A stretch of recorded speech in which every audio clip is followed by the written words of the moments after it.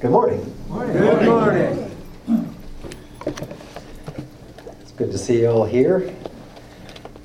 See a number of you were at the beach party last night and at the Crumley House. A lot of people who were at the beach party at the Crumley House are not here this morning. They must have stayed for the dancing part. I left before the dancing. Yeah, for everybody's sake. But it was a good night, and I know June appreciated the strong support from Muncie and from the folks in this class. So if you were here last week, you know you had homework, right?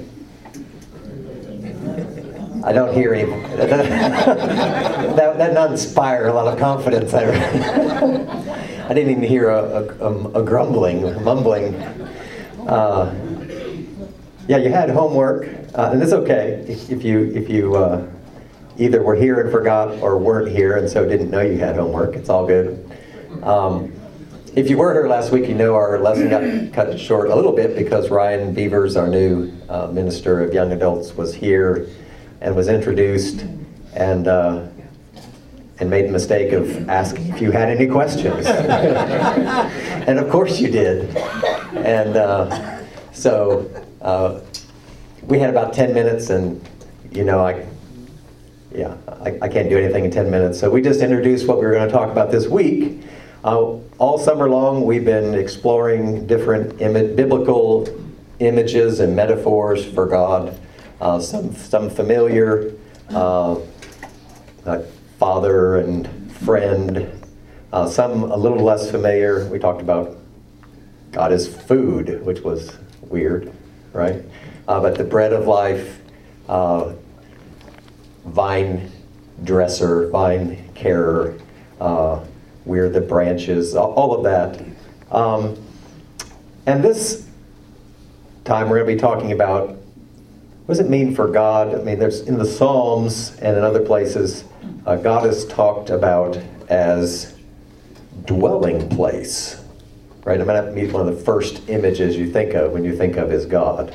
God as dwelling place, as habitation, as abiding place, as, if you will, home. So part of the home work that you had for last week was to think about 3 questions.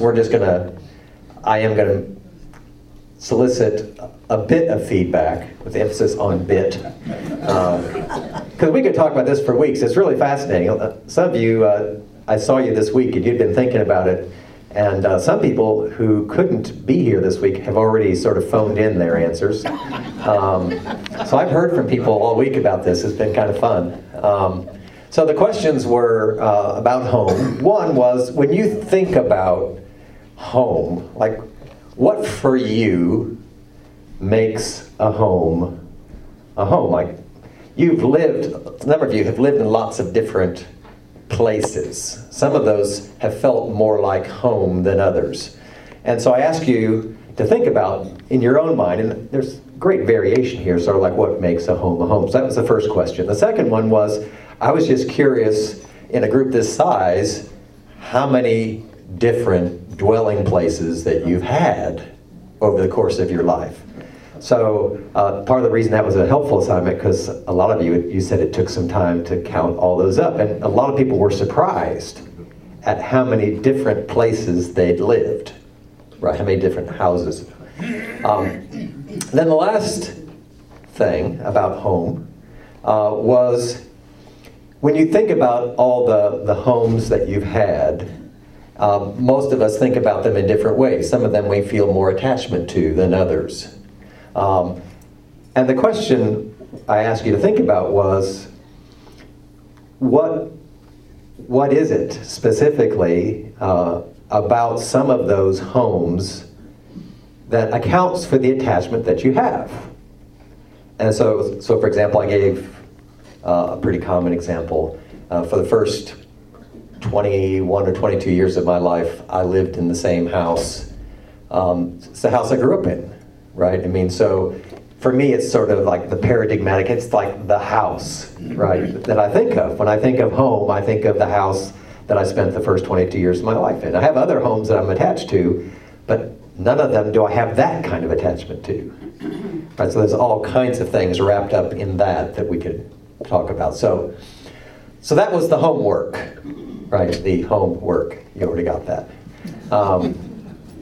So real quickly, just a handful of answers. When you think about home, as far as what makes a home more than just, a roof, what kind of things came to your mind? Let's hear a few. Say them loud enough, and I'll try to repeat them for those who can't hear. Family. Okay, family. Jerry? 23 houses, less than a handful where those houses were also places of great spiritual. Okay, Jerry said 23 houses. That's a lot. He said a handful of those that he felt like were really spiritual home. Memories. Say it again? Memories. Yeah, memories. Homes are a real place of memory, right? And that's pretty huge. The buzz and noise of children. Okay, yeah.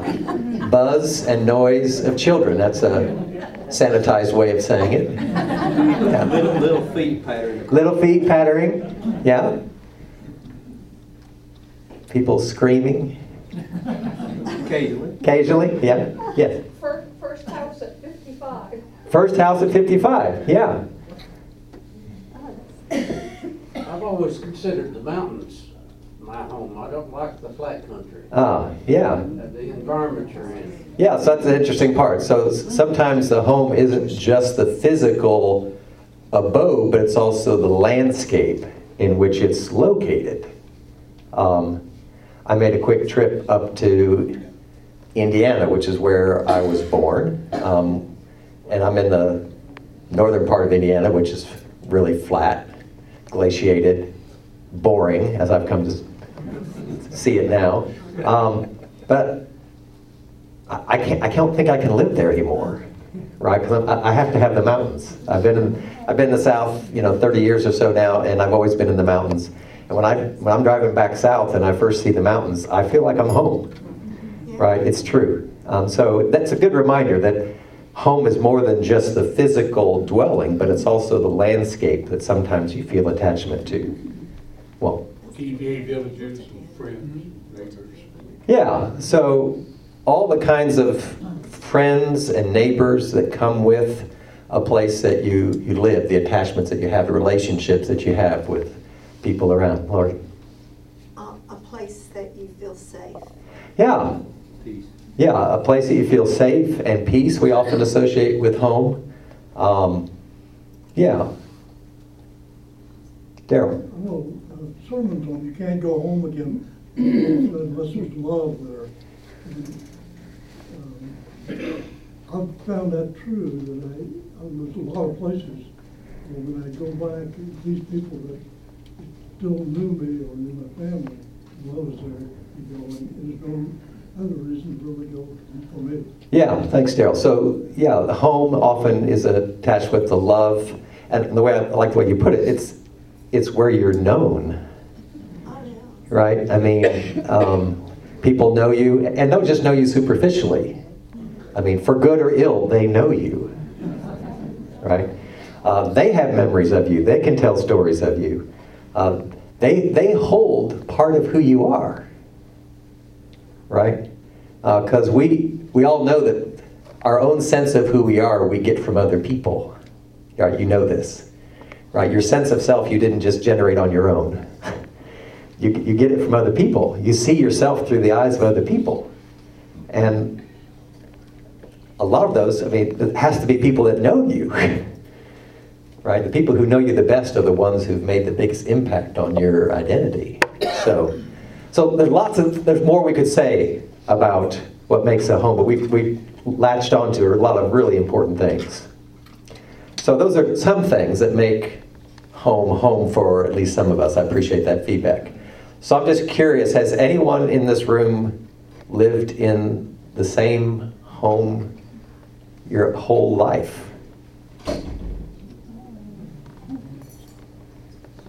How about anybody lived in two places? Just two homes? We do have some.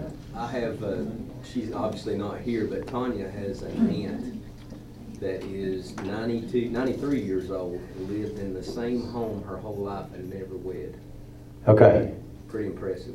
Incredible lady, incredible. Tanya's aunt's 92 years old and lived in the same house her whole life, never wed. Yeah. Had somebody lived in just two places. Just two places. And they're back to back. They're back to back. Wow. Nancy Stanton was telling me that Nancy Lester has lived on on the same street. Same street, just two places, within a stone's throw of each other. So that's unusual. So how many have lived at least 10 different places? Yeah, that's what I thought. How about 15? At least 15. How about 20? Wow. How about 25? Wow, this is, I've got vertigo already. Wow. Anybody more than 30? Over 30? My husband worked for an oil company, Yeah. so we moved around a lot. So how many? Did you count? I have to go back a lot of states, Yeah. a lot of houses. Okay, March, over 30. That's a lot. Yeah. So, a lot of you have moved a lot, been in lots of places. My hunch is that some of those places we have more attachment to than others. And I suspect that a lot of what we're attached to we've already named in the first question, but I'm just curious if there are other things. When you think about the places where you've lived, where you feel the deepest attachment, what's the source of that attachment, if you can name it? Or part of it. It's always hard to name the whole thing. But what's some of the attachment that you feel? Your parents, your family. Parents, yeah. Sometimes it's your family. Yeah, family. It's been a place of family. So there's all of that connection. Yeah, Mary? This sounds trivial, but I think of the sense of home cooking. Oh, yeah. No, I don't think it's trivial at all. Sounds a priority to me. We are deeply attached to our food as human beings. We all know how much of our memories are actually attached to our olfactory system, right? Our sense of smell, right? If you can get somebody to cook something that smells vaguely like a childhood dish that you were deeply attached to, that pulls back so many memories, just like that. Unbidden. It's not like you're trying to do it, right? It just happens. So it's true. I mean, food is not unimportant. We're attached. Part of what we feel like is home. It's hard to be at home in a place where you don't. That's part of why foreign travel is a challenge, right? For all the beauty of it. It's why you never feel quite home, because it's like, I don't even know what I'm eating for sure, right? So yeah, home is a place where, as part of the at-homeness, is you know what to expect as far as something as simple as your food. Yeah. Not only have I been a pastor, but my dad was a pastor. Mm. And it wasn't until I met Joyce and went to her home when I was in college that I had a sense of what home really means. And to me, it's a sense of settledness or security, that you're not in somebody else's house. And that was a pretty dramatic revelation to me personally as I dealt with that. So having a home since then has always been rather important as I dealt with all of the emotions and attachments that are a part of, not just the house. Right. But the security, because the house is part of your, what you own. Yeah. And the settledness. Yeah, thanks, Dave. So it's the sense of settledness that comes. Dave was talking about the fact that he had this sense in going to Joyce's house that that you weren't in somebody else's house, right? That you are, quote, at home there. Nancy Stanton mentioned something similar last week. She couldn't be here, but she wanted, I asked her if I could use this example. She said that for all the privilege and honor of living at Shellbridge all those years, part of the challenge was it's not yours, right? Maybe, I don't want to put words in your mouth, but I mean, there's she just wanted to say, and other people, if you've lived in a parsonage or something like that, others of you have lived in other people's homes, just may not have been owned by the state. Or but she has said, it just felt different than any place else she'd lived, right? Partly because I was doing some reading this week, part of what a lot of people talk about making a home their home, it talked about the whole, do-it-yourself movement in American culture. And it said that a lot of that a lot of the sort of do-it-yourself, fix-it-up has to do with making it the home your own, right? Somehow shaping it in a way that it feels like you've left a mark on it that reflects something of what you care about, right? Could be a little thing. Could be like one person talked about just putting a solid wood door on the front, right? For them, they knew it was going to take more upkeep. They knew it was going to be harder to take care of, all that. But something just for them felt like it was more welcoming. Right, it felt warmer. And so that was their little imprint on the house that made it feel like more that was their home, right? So lots of things like that. So we have attachments to our homes. And I want us to talk about all of this because I think it's easy when you open up the Psalms, like Psalms 91, 91, the opening verse in Psalm 90 says, Lord our God, you have been our dwelling place in all generations. You have been our dwelling place. You have been our habitation. You have been our home. I think there's some real profundity to that that's easy to miss. You can just kind of scurry over this language of dwelling place and not really think about what does it mean to think of God as dwelling place, as home, if you will. Clearly we have a lot of attachment to home.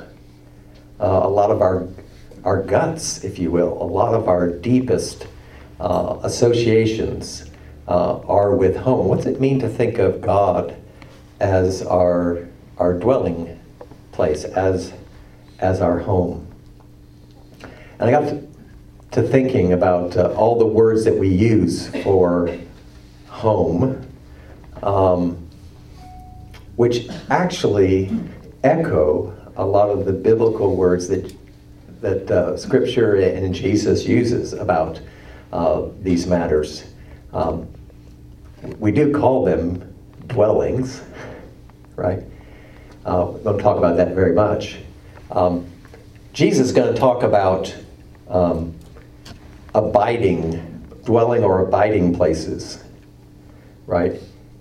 And it's a little archaic, but you can still call a home an abode, right? Which is a place you abide. So let's think a little bit about what might it possibly mean if we sort of try on this notion, this image, this metaphor of God as dwelling place. Lord, you have been our dwelling place in all generations. Let me read the opening verses of the next psalm where this language comes up again. This is Psalm 91. You who live in the shelter of the Most High, who abide in the shadow of the Almighty, will say to the Lord, my refuge and my fortress, my God in whom I trust. For he will deliver you from the snare of the fowler and from the deadly pestilence. He will cover you with his feathers, his pinions, and under his wings you will find refuge. His faithfulness is a shield and buckler. You will not fear the terror of the night, or the arrow that flies by day, or the pestilence that stalks in darkness, or the destruction that wastes at noonday. Because you have made the Lord your refuge, the Most High your dwelling place, no evil shall befall you, no scourge come near your tent. For he will command his angels concerning you to guard you in all your ways. On their hands they will bear you up so that you will not dash your foot against a stone. Don't know if you recognize those last two verses. Right, those are the verses that Satan tempts Jesus with. Right? It's a quotation from Psalm 91. So, a couple things. So clearly in Psalm 91 we get this sense of that you all recognized as well, that home is this language of refuge, right? So part of what God's dwelling place is a refuge. A lot of us think of home. At times we need a refuge, right? Sometimes it can be, just the end of a hard day, and you need to walk into a safe space, right? Let your hair down, say whatever it is you need to say to whoever who will listen to get it off your chest, right? Whatever you've been carrying all day long, right? I mean, someplace, a safe space. It goes back to a little bit what Dave was saying, this kind of a secure place where you are held. You don't have to prove yourself, right? You can let your hair down. You can be who you are. You can be accepted. You can be loved, as Daryl said. And it feels safe. It feels like shelter. And there are times when all of us need that.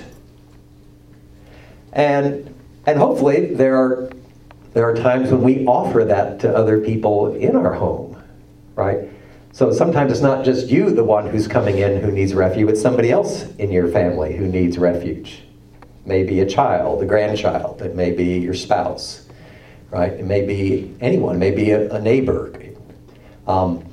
So the sense that God wants to be that for us. God wants to be our refuge, and the psalmist proclaims that God is our refuge.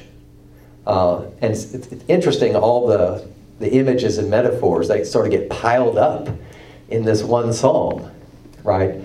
About refuge and fortress.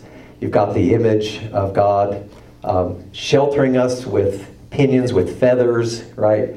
Sort of like holding us, sheltering us from inclement weather, right? Guarding and protecting us. The psalmist is confident that God is a refuge, is a shelter. So at one level we all know that. We all sense we have this deep need for such refuge and shelter and protection and security. And home is where we often find that. God wants to be our dwelling place, our refuge. What would it mean to seek and to have the confidence that God is our refuge and that God desires to be that for us? That's part of what makes a home a home. It's not just it's a refuge. It's not just a fortress. It's not just because you can close the door, lock it, and shut out the world. You have a sense that those who are in your home are themselves. That it's not just the building, right? So the people in your family, in your home, are a refuge for you, right? At their best. Well, it's true, right? I mean, it would be dishonest to say that every time someone in my family needed me to be a refuge, I was there. I mean, I have failed at being a refuge for people who needed me to be refuge. Maybe you have too, right? So at our best, by God's grace, we can be refuge for each other. Ultimately, God is our ultimate refuge.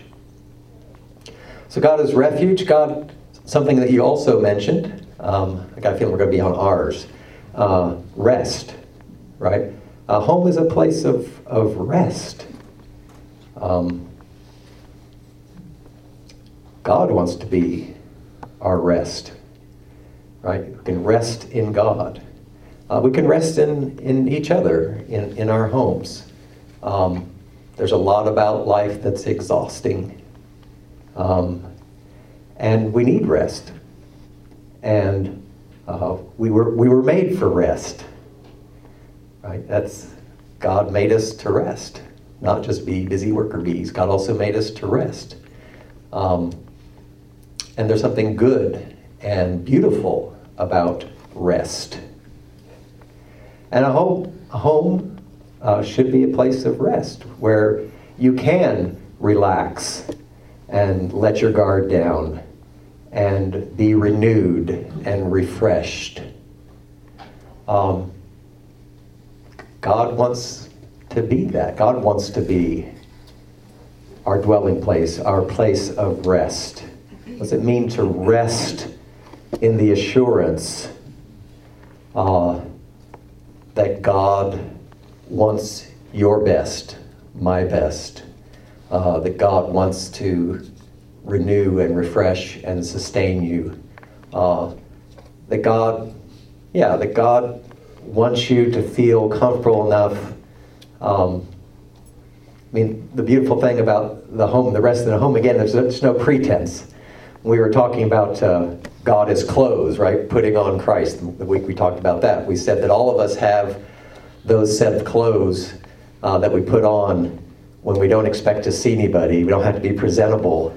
We just want to rest and relax, right? It's our comfy clothes, and everybody admitted they have those.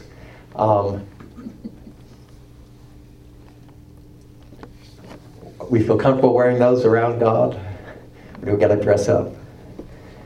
Right? I mean, can God be our rest? Can we just be at home and just realize that God takes us as we are, and no pretense there. So a dwelling place is a place of rest. Donna mentioned it's a place of memory, place of remembrance. Let's keep with the R's, why not? We're on it. So we got refuge, rest, and a place of remembrance, right? A house is a place of remembrance.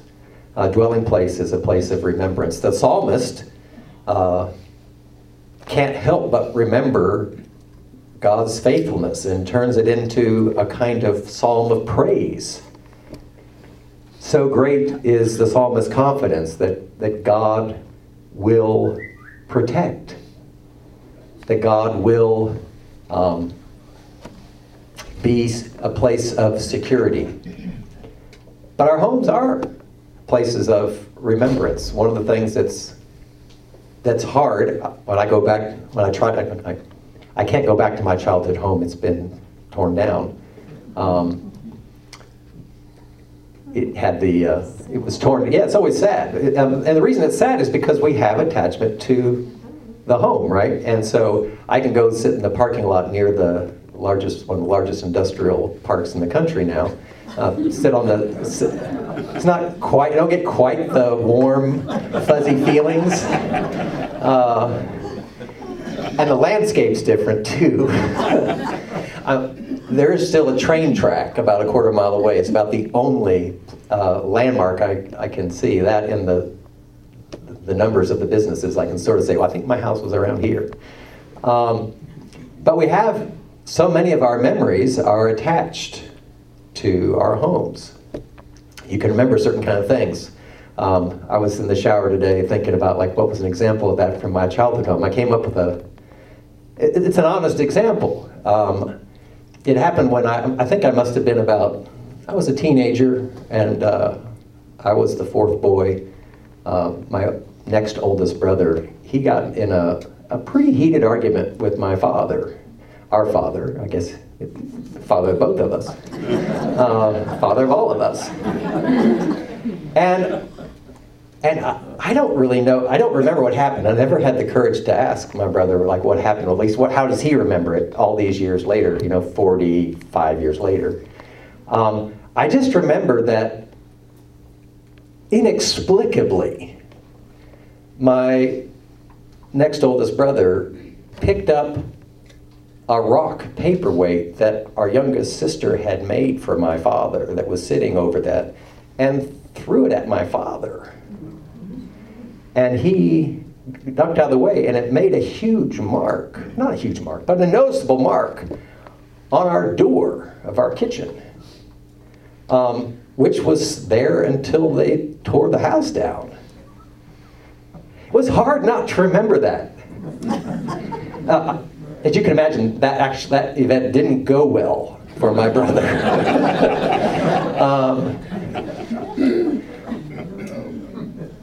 But it's hard not, as you're walking out the door, to see that mark and not think, that's who we are, right?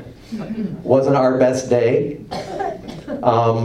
but, we're still here. We still love each other. And, yeah, not our finest hour, but it's part of who we are, right? And so our house was literally marked by us in kinds of ways. And you have all kinds of memories. That's why a lot of you have furniture from your parents or your grandparents in your homes. Not just necessarily because it's the most valuable piece of furniture in your house. It might be worth nothing. People might say, why do you have that in here? It doesn't go with your house. It's like, you don't get it. I mean, it doesn't matter if it goes with my house, right? That's a piece of furniture that I remember from growing up, or that belonged to somebody that matters, right? And so we have all those attachments and memories that are connected. But most of all, those memories are not just of furniture or even of food, but they're of the people, which all of you seem to say. So, the relationships, if we need another R, I guess. That somehow these dwelling places are spaces for the development of some of our deepest relationships. Relationships with our family. But it's also the case that it's not just family, it's other people too. Because at our best, these dwelling places are not just fortresses and refuge, but they're places that we welcome other people in to be refuge for, to be a rest for them, right? I take it that's part of what you recognized, Dave, was that somebody's house could be a place of shelter for you, right? And that's a remarkable gift to give to someone else, is to make your home not just a refuge or a rest for you, but a rest or a refuge, a place of remembrance, a place of relationship for other people as well. And so God is dwelling place, rest, refuge, remembrance. God wants to be that. God clearly wants, to say that God is our dwelling place, God wants us to dwell in and with God, is clearly an invitation to relationship, just as you invite someone into your home. But as I was thinking about this over the last couple of weeks, here's the part that sort of stopped me in my tracks. And again, I had thought of this, but I hadn't thought of it in these terms before. Is the psalmist here announces that God wants to be our dwelling place. And yet the breathtaking part of the gospel, right, is that God's willing for us to be God's dwelling place. Do you get that? It's not just that God wants us to dwell in God's dwelling place. God is willing to dwell, to make, for us to create a dwelling place, for us to be a dwelling place for God. And again, I've known that in some ways for as long as I've known enough about the gospel to know what it was. But that's, when you start putting it that way, it's like, that's extraordinary. We've talked about this being the year of vulnerability, right? And here we have, again, another example. When you're a guest in someone's home, you're vulnerable, right? When it's done well, you feel less vulnerable because you feel welcome, you feel at home. And yet God has this great act of vulnerability in becoming flesh and dwelling among us and wanting to come and abide and dwell within us. Right? So we would be missing a huge part of the scriptural witness here if we just stopped at God is our dwelling place. As good news and as beautiful an image as that is, I don't want you to set that aside. I want you to ponder that this week. What would it really mean to abide? Which is Jesus' language in the Gospel of John, right? Jesus is deeply fond of the language of abiding. Right. When we were talking about the vine and the branches, right? That Jesus uses the language of abide there, right? If I abide in you and you abide in me, you'll bear much fruit, right?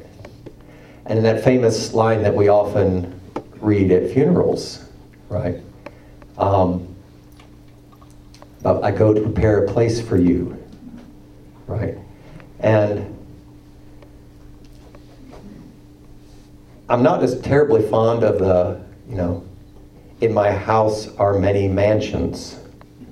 I think particularly for privileged, comfortable North Americans like me, that gives me the wrong impression. Right? I mean, literally what Jesus says is, in my Father's house are many abiding places. Right? I don't think it says anything about, like, the square footage. Right? I don't think that's the point. Right? Which is what we think of when we think of mansions. Right? I think it just gets us off on the wrong track. I mean, Jesus, all through the book of John, is talking about God is the one who wants to abide with and in us, and calls us to abide in and with God. I said, in my Father's place, my Father's house, that there are many abiding places. Right? So our abiding with God is not something that ends in this dimension of life. That our abiding is ongoing. This is what Jesus is trying to affirm. That God called us into relationship not just for now, although for now, but that relationship extends, right, beyond our earthly life. And that this is good news, that God is one who wants not only us to dwell in God, but who wants to dwell in us. And when God does dwell in us by the Spirit, then I think it is possible for us to offer the kind of hospitality, to open our lives, our homes, our own dwelling places, that make them potentially rest and refuge and place of remembrance and ground for relationship in beautiful ways. So think about home this week. Think about what it might mean to abide in God and to have God abide in us. What difference would it make for the way we think about God if God is our home? What difference would it make if we truly believe that God wants to make a home in us?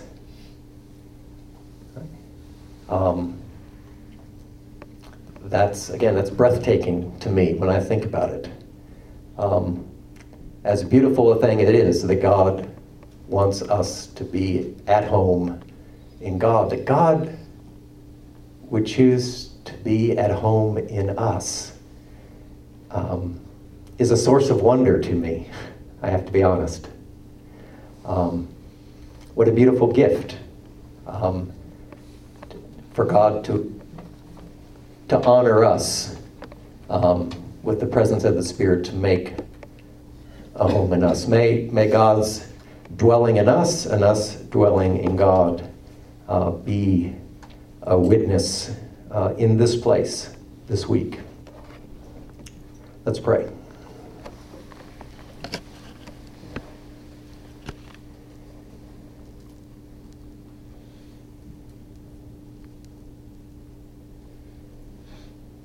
Gracious God, we are humbled that you would call us to be at home in you, to see you as our dwelling place, to see you as our ultimate abiding place, to abide in your word, to abide in your love. And we confess we also are humbled and astonished that you desire to dwell with, among, and in us. That you might find an abiding place, that you might find a dwelling place within us. We confess we feel unworthy of that, and yet we know that that's beside the point, that this is your desire, that you yourself make us worthy of your presence, by your presence. And so in this coming week, we pray that we might not only find ourselves most at home in you, but by your Spirit, you might make our lives, our own dwelling places, our own relationships, you might make them refuge and shelter and rest and places of remembrance and ground of relationship for those who might cross our path this week. And in so doing, might you touch the world through us to your glory. We pray through Christ. Amen.